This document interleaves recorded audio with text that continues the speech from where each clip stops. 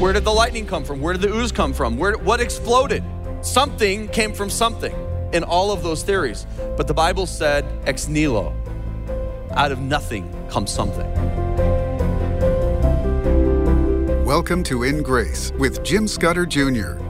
He is the senior pastor of Quentin Road Baptist Church in Lake Zurich, Illinois, as well as the author of Why Life Hurts and co-author of Evangelism Made Simple. Hi, welcome to In Grace, and welcome to a new week, and welcome to a new month. It's October 2nd, and we're excited because we're serving the Lord here, and we're excited that we're able to bring you some good content, either on the In Grace radio program or our podcast. And if you are listening to the radio, we have about 550 radio stations that carry In Grace Monday through Thursday or weekend. We also have a podcast, and you can get that on basically any podcast outlet.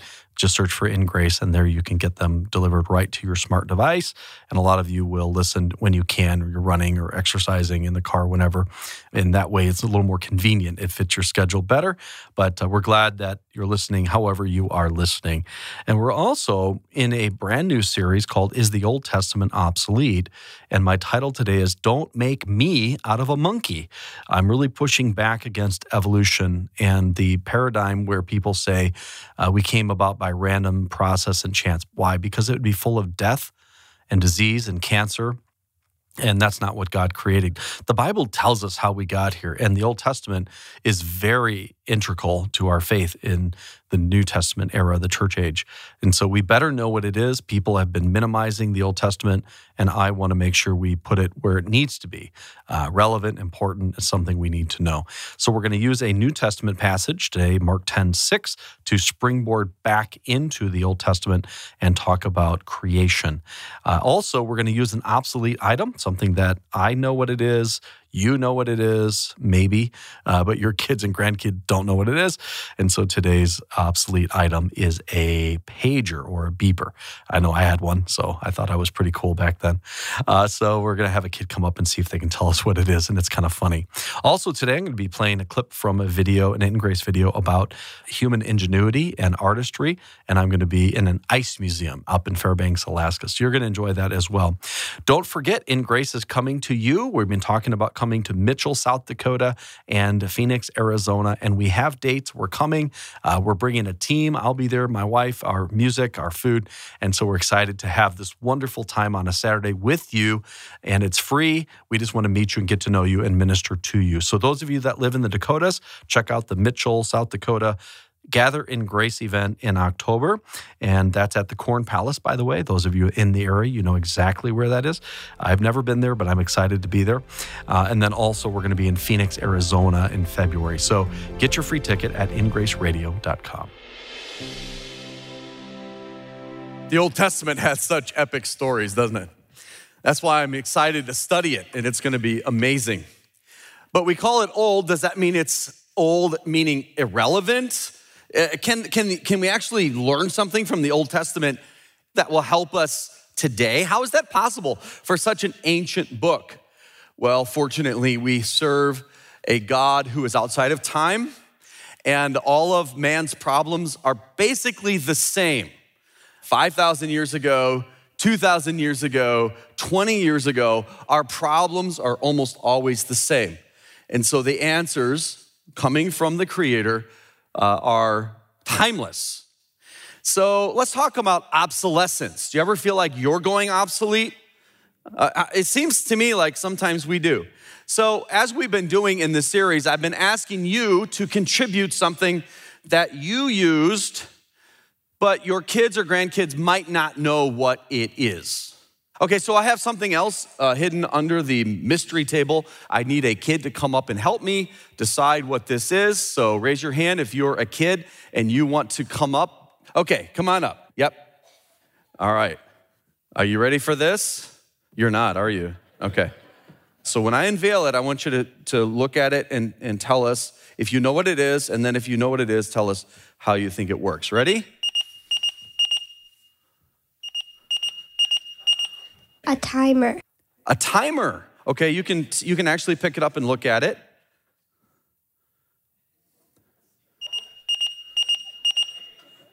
You don't know what this is? Okay. How many of you know what this is? Okay. So how many of you had one? Right? So I just tell you this, in the 80s, this was the thing to have. 3.2 million people at its height had a pager. Most of them were Motorola. It's a critical communication device. I know that doesn't seem like that to you. But first responders, doctors, pastors would carry, if you needed to get a message and you're out in the field and you needed to get a message, this would beep.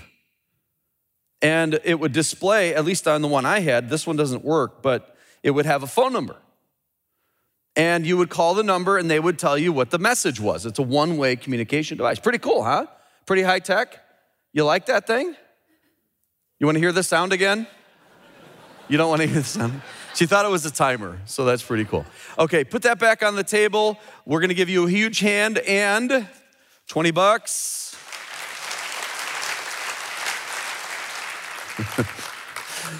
So anyways, things are going obsolete, but Isaiah 40 verse 8 tells us, the grass withereth, the flower fadeth, but the word of our God shall stand forever.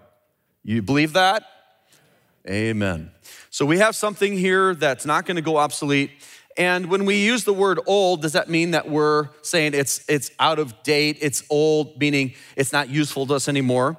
No, it just means that we have a New Testament. In other words, that since Jesus came and his apostles, many of them were penmen, moved along by the Holy Spirit to write scripture, and others gave us what we call the New Testament. But it doesn't mean the Old Testament is obsolete at all. Some teach this. There's a very popular television and radio personality that is teaching this. He's not saying that it's obsolete, but he's certainly minimizing the Old Testament. And I think there has to be a balance, right? We certainly are living in a different day, a different age, where we're not going to a temple, we're not sacrificing animals as they did during that time. But there's so many principles and so many projections from that time till Christ and beyond that we have to know what it says. We cannot ignore the Old Testament, especially in our modern day when we have turned everything that God said upside down. It's incredible to me how many of those things we find that God has said in the very first verses of the Bible. He's laid things out, like how did we get here? He laid out marriage. He laid out gender. All of this is purely laid out in the very first pages of our Bible. So if we don't know that section of the Bible, then we're not going to have good answers for people. So that's what we're going to do today. We're going to look at first something in the New Testament. We're going to use that as a springboard to jump over to find out where that is in the Old Testament. For instance, Romans 11 verse 36 is talking about of the Lord or of God, for of him, the Lord, and through him, so of him, through him, and to him are all things. That verse clearly tells us that we're here not by accident. We're not here by random processes over millions of years. We're here for a purpose. We're here for a reason. Step into the captivating world of ancient history and discover the inspiring story of David the Shepherd King. As a token of his gratitude for your amazing support, Jim Scudder Jr. is thrilled to offer you an exclusive, beautifully crafted Psalm 23 bookmark, absolutely free. This elegant keepsake is a symbol of our appreciation for your generosity. And when you give a gift of $35 or more, you'll receive not just one, but 5 Psalm 23 bookmarks and the engaging DVD series, Discover Hidden Israel 4, all about David, the Shepherd King. When you give a generous gift of $250 or more, you will also receive a limited edition canvas print portraying David the Shepherd King. To claim these remarkable gifts, call 800-78-GRACE. Go to ingraceradio.com or write to In Grace, P.O. Box 9, Lake Zurich, Illinois, 60047. Again, that's 800-78-GRACE or ingraceradio.com. On day one, the Bible tells us that God created space, time, and matter. In the beginning, God created the heavens and the earth. In the beginning, that's time. The heavens, that's space. Matter is the earth. And from those things, he created light on day one, and from those things, he created everything else. Day two, he divided the waters from above, from the waters from the below, with the rakia, the firmament. On day three, he created the land. He created the things that would adorn the land, the grass, the herbs, the plants, the trees. On day four, he created the sun and moon and stars. By the way, if you think each day of creation was an age of millions of years that God used evolution to create, what do you do with that? God created the plants and the trees on day three, and day four, he created the sun. So there's a big problem with that, right? You say, well, how was there light on day one and the sun on day four? Well, there's light. God is light. Jesus is light, right? There's plenty of supernatural occurrences of light in the scriptures. So God created a supernatural, maybe even a temporary light source. And then on day four, he created the sun, moon, and stars.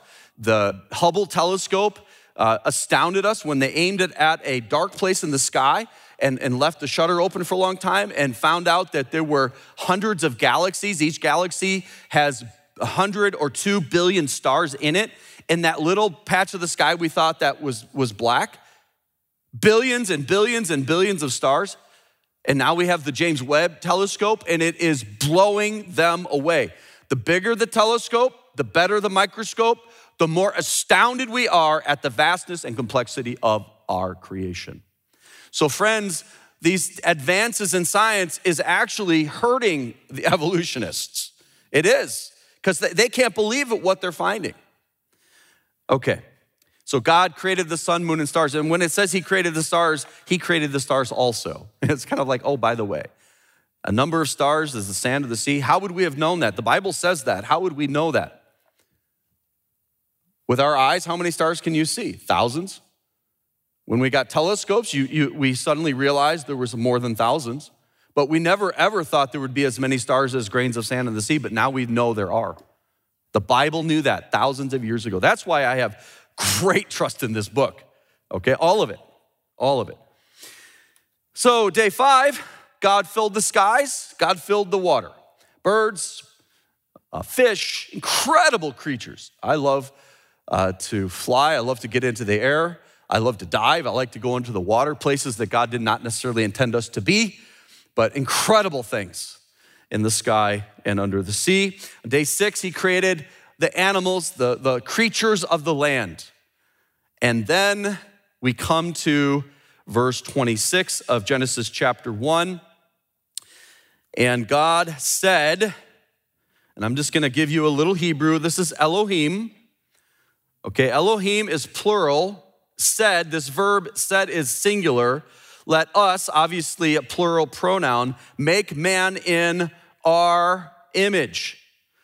So we have plural and we have singular in the same phrase. Elohim, plural. Said, singular. Let us make man in our image. So what are we seeing here? Well, we, Christians, believe this is a reference to the 3 in 1, the Trinity, one God, not 3 gods, one God, 3 persons, Father, Son, Spirit, all co-equal, co-eternal, different responsibilities, but they're all one God. And we see it here in the very early pages of Scripture. Well, some people say, well, that's they call it an editorial we, and I've actually done this before. I was flying by myself, and you're talking to the controllers on the radio, and I don't even know why. Sometimes instead of saying I would say we. And I don't know why would you do it. Maybe it's because you're lonely in the airplane. You don't want to feel like there's more people in there than just yourself. But it's actually quite common to say we instead of I. Is it the editorial, us, and our? No, God wouldn't do that. God is accurate. God is particular with what he says. Some people say, well, it's God in his majesty. He can't just say me or I because he's so majestic and so creative. And believe me, he's majestic and creative. But again, he's not going to say we or us if it's just him, if there's one. Okay? So we have 3 Elohim with a singular verb, said. okay? And some people would point out in the Hebrew there are places that happens, but let me tell you this, it happens again in chapter 3, okay? This is a reoccurring theme, and then we find it throughout Scripture. You see the Spirit of God. You see one like the Son of God in the Old Testament. Of course, in the New Testament, we find the Father, Son, and Spirit at the baptism of Jesus, don't we? 3 in 1. This is an important point that I don't want to gloss over, and it really helps us understand the Scripture. The plurality of persons within the nature of one God. And then verse 26 of Genesis 1 continues, and let them have dominion. This is the creatures that he's going to make in his image, in their image. These creatures that are going to be in the image of God are going to have dominion over the fish of the sea, over the fowl of the air, over the cattle, and over all the earth, over every creeping thing that creepeth upon the earth. So this is what we were designed for. This is why we were here. God created all the things for us to enjoy and for us to rule and maintain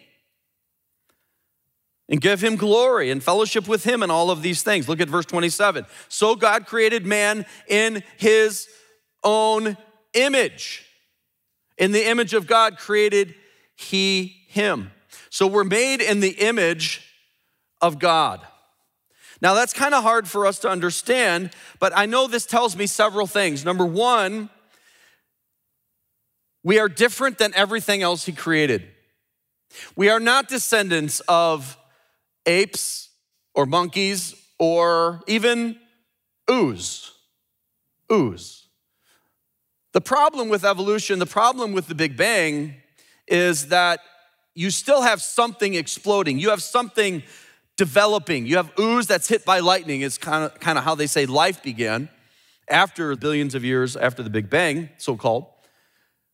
Where did the lightning come from? Where did the ooze come from? What exploded?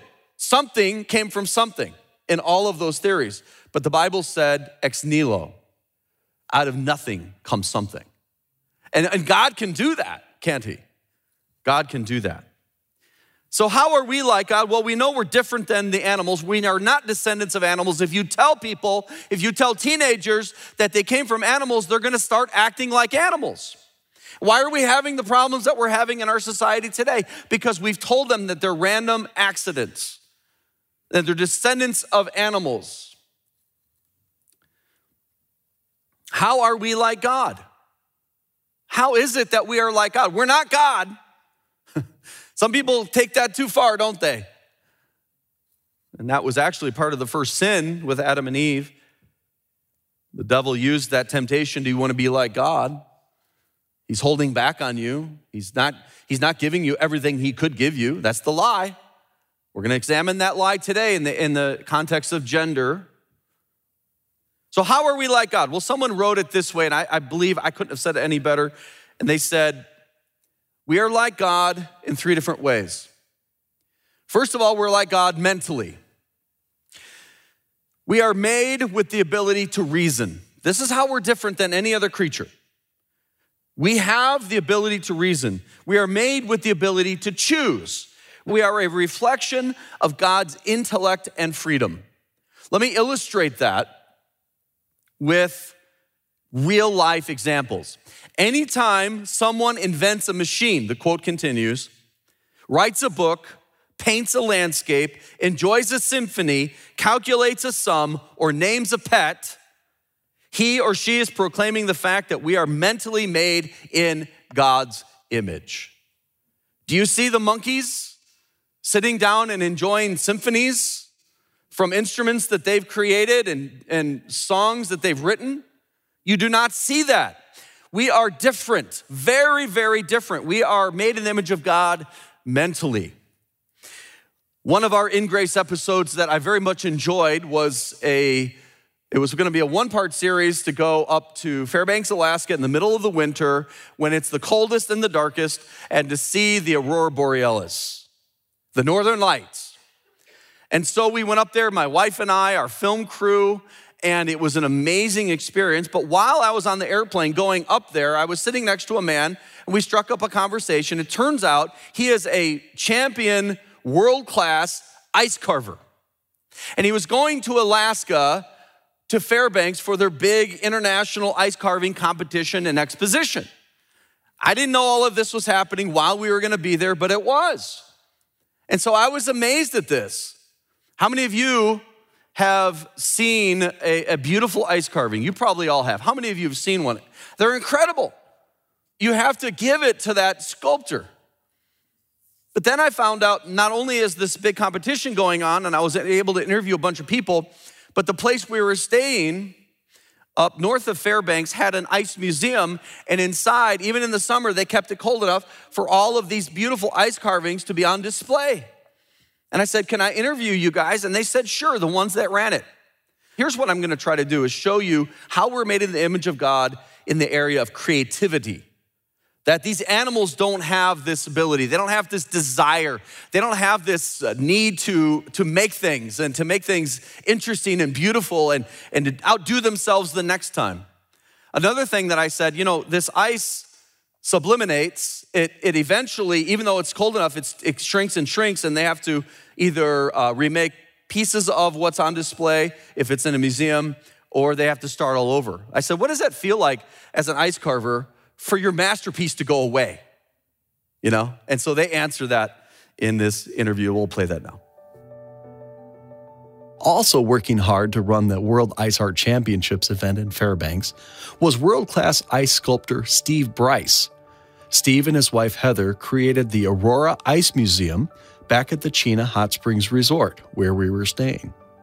Steve, great to have you on today, and looks like you have quite the workshop happening here in Fairbanks. Yeah, what we're doing is we're teaching some people kind of how to sculpt ice. In '96, Kevin and we carved 2 jousting knights. Yeah, we saw those. We have kind of a replica of that at the hot springs, but the ones that we did were larger than life size. Wow.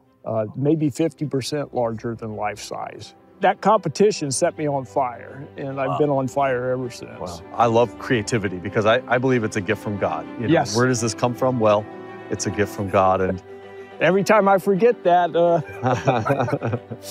it doesn't do me well, that's for sure. Yeah.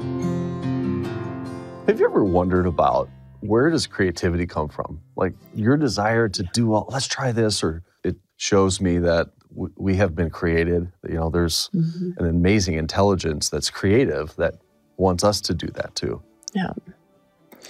I haven't ever wondered where it came from. I guess it's just been always with me. Right. So it's a gift. Yeah. And, I think everyone has that in some way. I'll never be able to do anything like this, but we all have, creativity within us. So I think it speaks to a creator that is like that. He loves to see what we can come up with, if it's good, if it's something that will bless. And this is really beautiful. And I loved being in that ice museum, and I'm excited that we can feature that. By the way, if you want to go watch that In Grace series, it's called Treasures in the Snow, and it was filmed in the winter featuring the Northern Lights in Alaska. Also, we're excited because we have a brand new offer, and this is free. I'd like to send you a Psalm 23 bookmark. It has beautiful painting of a shepherd and sheep, and he is our good shepherd, isn't he? And so let me send that to you as my thank you for listening to In Grace. Contact us today, In Grace Radio, or call us at 1-800-78-GRACE. For some of you that want to give a gift to In Grace, we're going to not only send you 1 bookmark, we're going to send you 5. And we're also going to send you the Discover Hidden Israel 4 series that features King David. And we're going to be playing the audio of that on Friday of this week. Now, some of you that can give a large amount, if your gift can be $250 or more, many people are going to hear the gospel because of that investment. And I'm also going to send you not only the bookmarks and the video series, but a beautiful canvas print of a shepherd and sheep at sunset. You're going to want this. Contact us today. Don't forget your Psalm 23 bookmark, absolutely free. Also for $35 or more, get 5 Psalm 23 bookmarks and the engaging DVD series, Discover Hidden Israel 4, all about David, the Shepherd King. When you generously give $250 or more, you will also receive a limited edition canvas print. Call 800-78-GRACE. Go to ingraceradio.com or write to In Grace, P.O. Box 9, Lake Zurich, Illinois, 60047.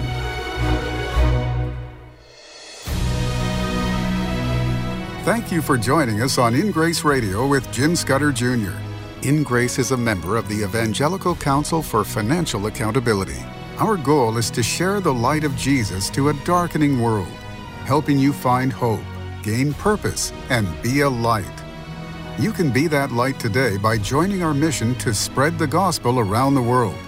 Just call us 800-78-GRACE or go online, ingraceradio.com. You can also write to us at In Grace, P.O. Box 9, Lake Zurich, Illinois, 60047. Tune in tomorrow as we continue to explore God's Word and His world on In Grace Radio.